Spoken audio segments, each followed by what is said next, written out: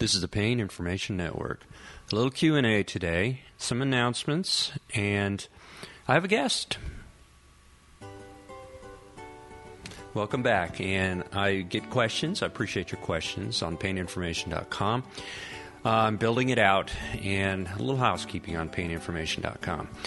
I have held off a lot of content because I want it to be more visual, and I'm about ready to start populating it. I'm going to start putting webinars on, and these webinars are going to be kind of fun because you'll get to hear me actually do some of the talks and lectures that I've done in the past, some that are real popular, some that are a little odd, and some definitely directed towards the professional, some directed toward the consumer. And the point is, paininformation.com is a landing page where people come and from all walks of life. I've had questions from Egypt.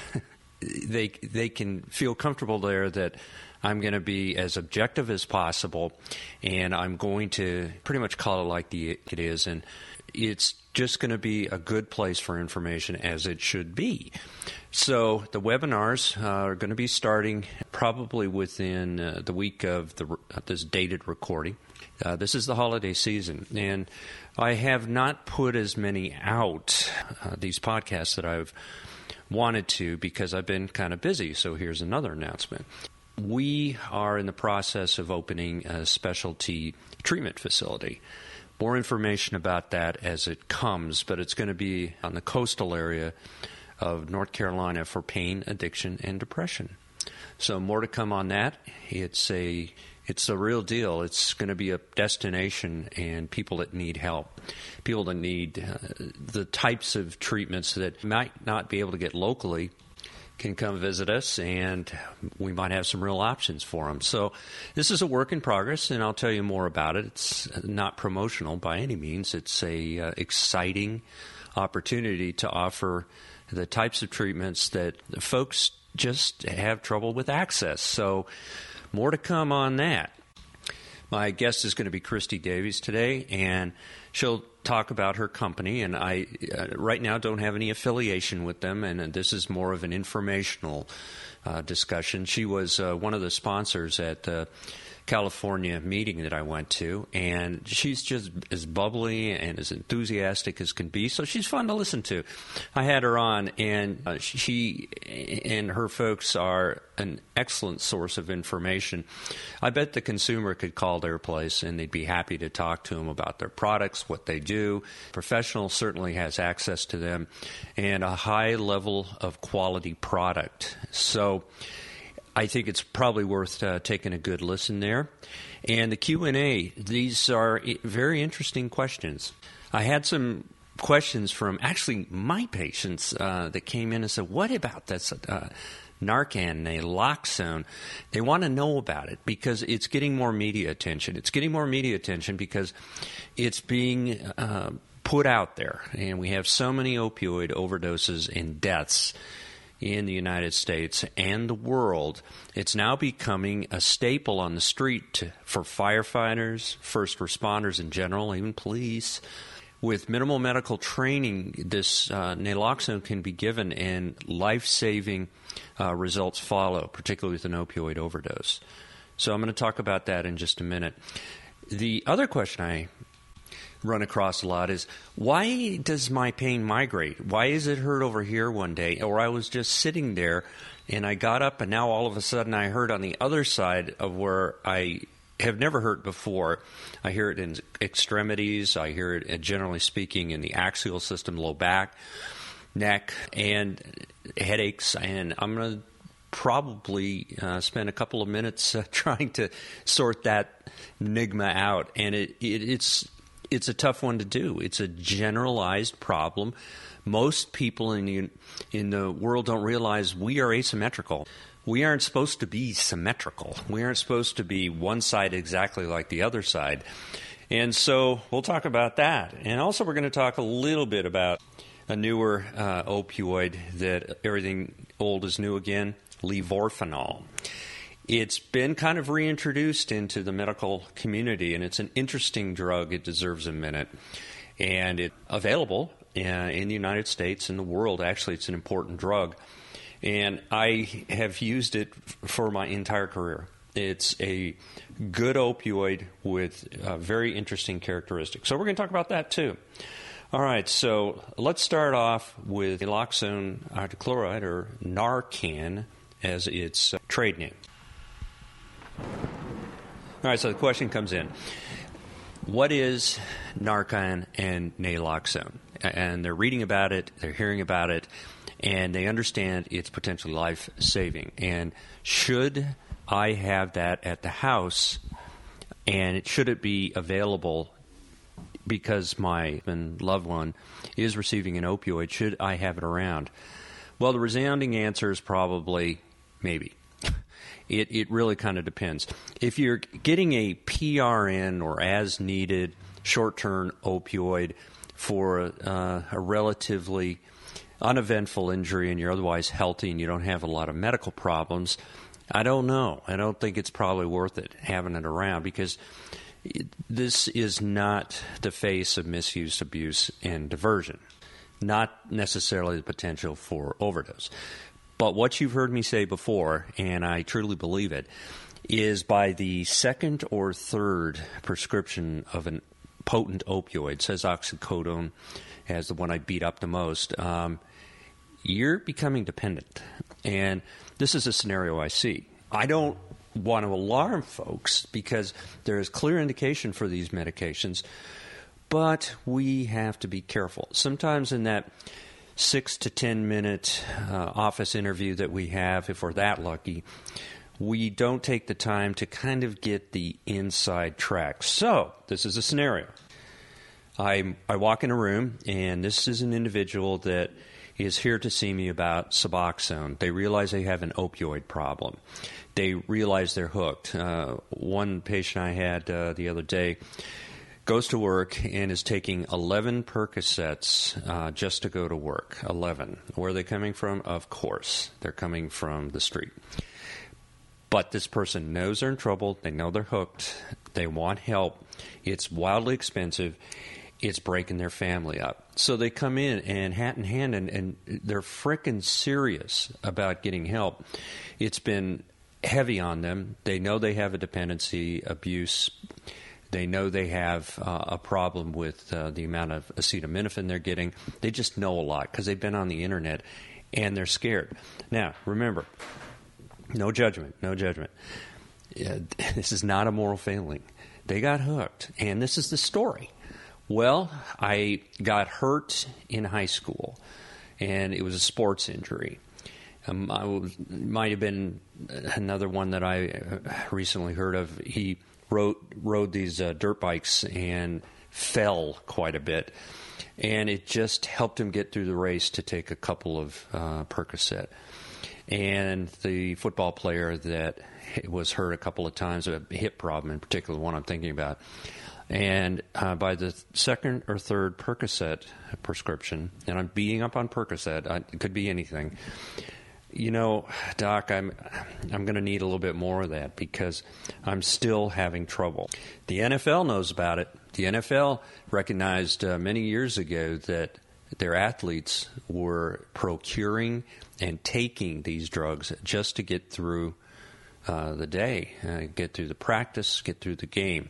What does NFL stand for? Not for long. And most of these players realize they have a finite amount of time before they're out of the league. Those drugs are keeping them in the league. And they may also supplement with steroids or something like this, but those are more detectable in most cases. So, all right, this young man, young woman, is in my office, 25, 26, and they got a problem. And it all started with those well-meaning prescriptions. The fact that we're busy and we don't always ask all the questions we're supposed to ask. And as providers, there we go. Tip of the pen, connected to the arm, connected to the to the brain, the educated brain, is not making the best decision at the moment. That's not to say that they're clinically indicated, and that is the point. Is it clinically indicated, Or is it the red flag that should be telling us maybe we have other ways to treat your pain? Now let's talk about that. Slow the visit down, talk a little bit more, and figure out non-narcotic options, non-habituating options, or else is this a dependency waiting to become an addiction? All right, so this is that person, and they come in. They're now saying, I want help, and I want Suboxone or buprenorphine, and that's just one of the brands, Zubsolv, Subutex. That we don't like to use Subutex because, well, what? It's pure drug, and it can be snorted. And what folks don't realize is right now, buprenorphine is number 3 or number 4 on the top of the list of most abused drugs. That's off topic right now, but the reason is people don't like to go through withdrawal. And the other reason is these drugs have such a long half-life. They last for so long. You might be able to take your Subutex or Suboxone and still kind of feel okay the next day. You don't have all those cravings. So you got a pill there, an extra pill, and it could be diverted. So the point is, here we are. How does Narcan figure into that? How does Naloxone figure into that? Well, because Subutex can be snorted and abused, and there have been deaths, and risk with benzodiazepine and Subutex is fairly high, and we go right down the list of risk factors. It's been incorporated in Zubsolv and Suboxone. In the strips, which is a film, goes between the cheek, and the pill, Zubsolv, it's in there. Why? Well, when you take it orally, the Naloxone isn't a big deal. It just kind of goes away. If you try to snort it, the Naloxone overwhelms Suboxone or the Zubsolv, and you don't have as much of a risk, as there is still a risk, of having potential for overdose. So it's in there. So the drug we use for addiction had to have Narcan put in it to defeat its misuse, abuse, and diversion. Oh, and it has. People seek Subutex. All right, the question is, what do you do about somebody that's pregnant that's using heroin or something like that? The Mother study, MOTHER, is an interesting study. It's on the internet. People should read it. It's okay to treat pregnant folks with buprenorphine products. And the question is Narcan or Naloxone safe, or should it be the pure drug Subutex? And there is a feeling among professionals that Naloxone is okay in pregnancy. I'm just going to say that, but this one caveat. The reason we like to keep pregnant folks on buprenorphine is because it not only diminishes aberrant behaviors, IV drug abuse and everything that goes with that, but it is important to avoid withdrawal because there can be a miscarriage.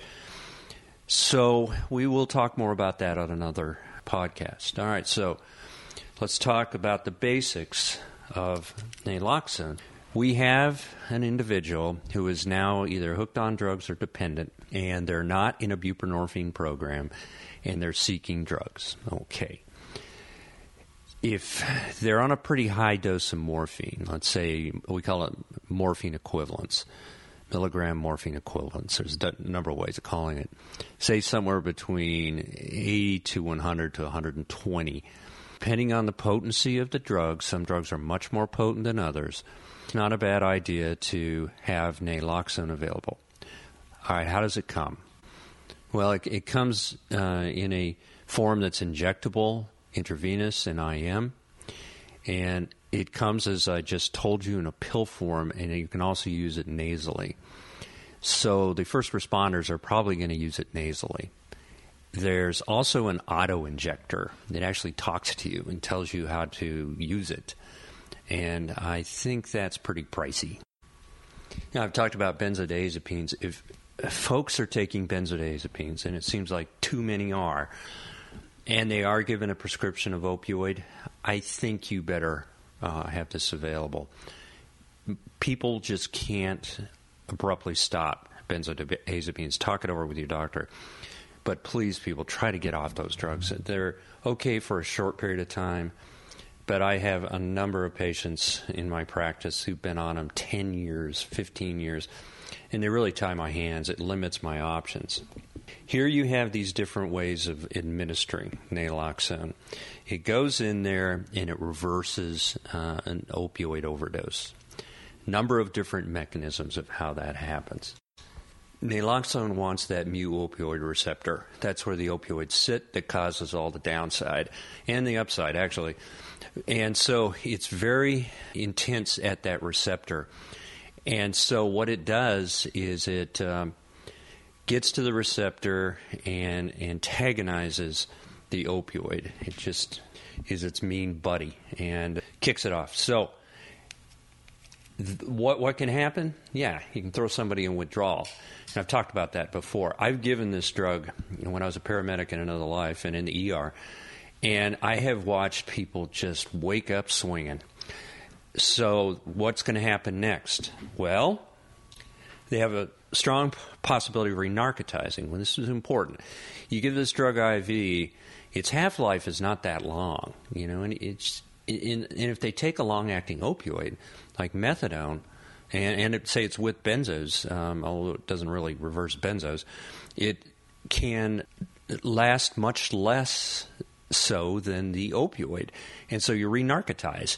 And so you just watch them slowly go back into a very sedated state, and they start going downhill. So you got to give them another dose.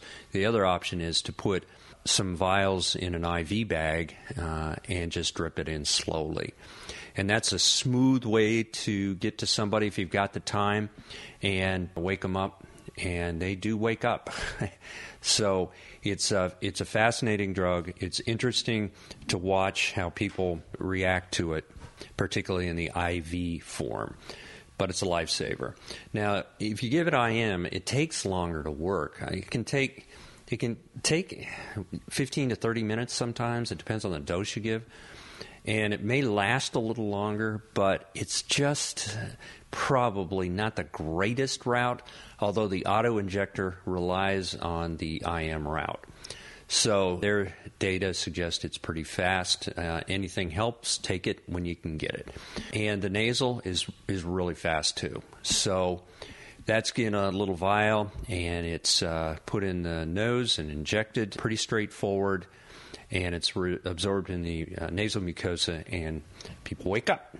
Narcan is a drug that's here to stay. World Health Organization considers it a list of essential medications. That's an important list. It can be either really cheap or it can be really expensive. It depends on how it's delivered. I think the more sophisticated system, the more expensive it's going to be.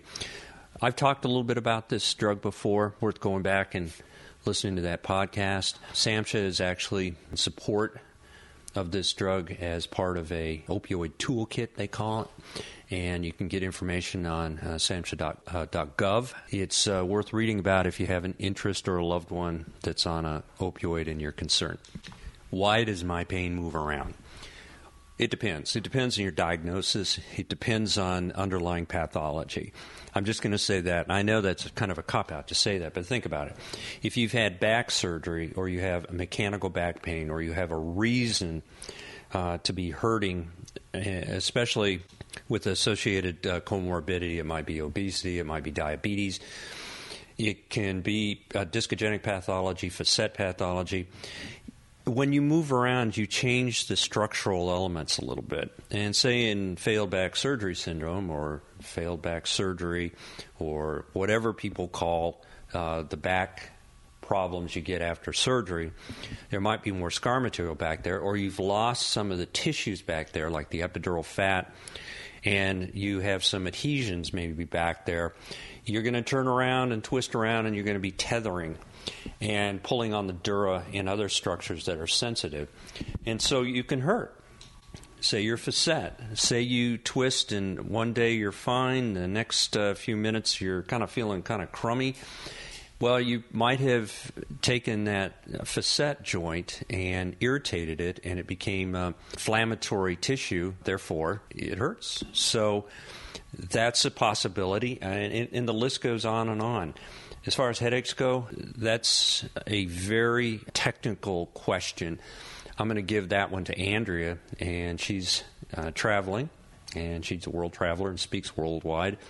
But there's a number of reasons why headaches can be migratory, go to one side and the other. Vascular, it can be pulling on the meninges. It can be a number of reasons. So we're gonna toss that one out for another podcast. But the reasons are multifactorial. But if you don't have any big changes neurologically, or you're okay and you just notice it's a nuisance, well, it'll probably self-resolve. If not, go see a physician or a qualified practitioner. The overwhelming number of times I tell my patients, just don't worry about it. It's going to be okay. If it doesn't resolve, more diagnostics, more therapeutics. It doesn't necessarily mean more pain pills. It doesn't necessarily mean something is dramatically new. Lorphanol is a good drug. It's Levorphanol. Its brand name is Levodromeran, and it's an opioid. It's a very potent opioid, and it works at the mu opioid receptor. It also works at the K opioid receptor, the sigma, and it works, interestingly, at the NMDA receptor, N-methyl D-aspartate. So we have another tool for neuropathic pain. Say somebody has kind of a burning dysesthesia, they have some back pain, they need a pure mu opioid agonist, but they also have these neuropathic descriptors, which I believe in most pain problems is present about 80% of the time. Well, this is an option. About 8 times, I think it's even a little more potent than morphine. And morphine does not work at the NMDA receptor. Another drug that purportedly works at the NMDA receptor and is overprescribed for that with the hopes that they're going to get a good result with their neuropathic pain and their overall pain is methadone. And methadone is about 3 to 5% of the prescriptions out there, and it's associated with about 30% deaths. It's got an incredibly long half-life, and it interacts with many other drugs, particularly elevating its half-life, and it's a problematic drug. As has been said, methadone has no sense of humor that we are aware of. That is a drug I rarely use. So here's a new drug that is really quite old. It's been around for a while. I had it in my training, and it was one of those we grabbed when we needed good pain control. Dates back to 1961, and it's a Schedule II drug, so it just doesn't come easy. Many doctors and providers don't have a great familiarity with this drug. Anesthesiologists do. So one thing you may want to do is talk over with your healthcare provider if you have pain and you're on opioids and you have those burning type pains and they've tried you on the gabapentinoids and this sort of thing, or in conjunction with them, and you're just not getting anywhere, and a really good alternative to methadone. Keep in mind it lasts quite a ways. It's anywhere between 6 to 12 hours and even longer, depending on comorbidity. Just keep in mind that this is a new available option orally, and it's a nice emerging drug. It has in the United States has pretty good availability, so it's a drug to learn a little bit about, and you can read about it on the internet a little. It's just a nice option. Here we are. We got another one. Okay. All right, let's go on to the interview. So let's get to it.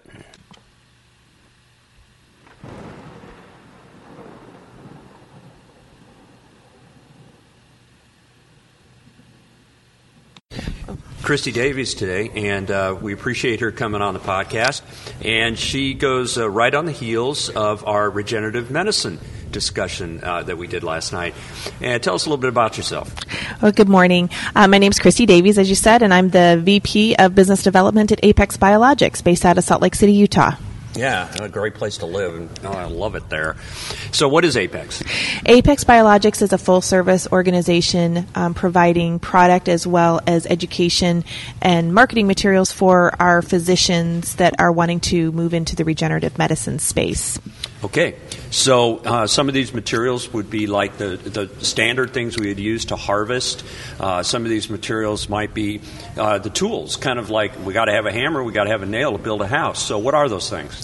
So there's what we call our concentration devices, and this is the product that we use to separate out the platelets or the stem cells from the original harvest product that we start with, usually which it's either blood or bone marrow concentrate, as well as we also have the amniotic tissue, which is one of the therapies that's really starting to get a little bit of traction across the country as more and more patients are finding out about this therapy's availability. That's great. So we touched a little bit about amniotic versus PRP, and from your perspective, what you see on the supply side, what should we be thinking about as physicians or consumers, knowing we have options? Certainly. So it's first thing, always, to get educated. There's a lot of great education out there now. There is a website called discoverstemcelltherapy.com, and that is a patient education website so that patients can go out and learn more about each of the therapies.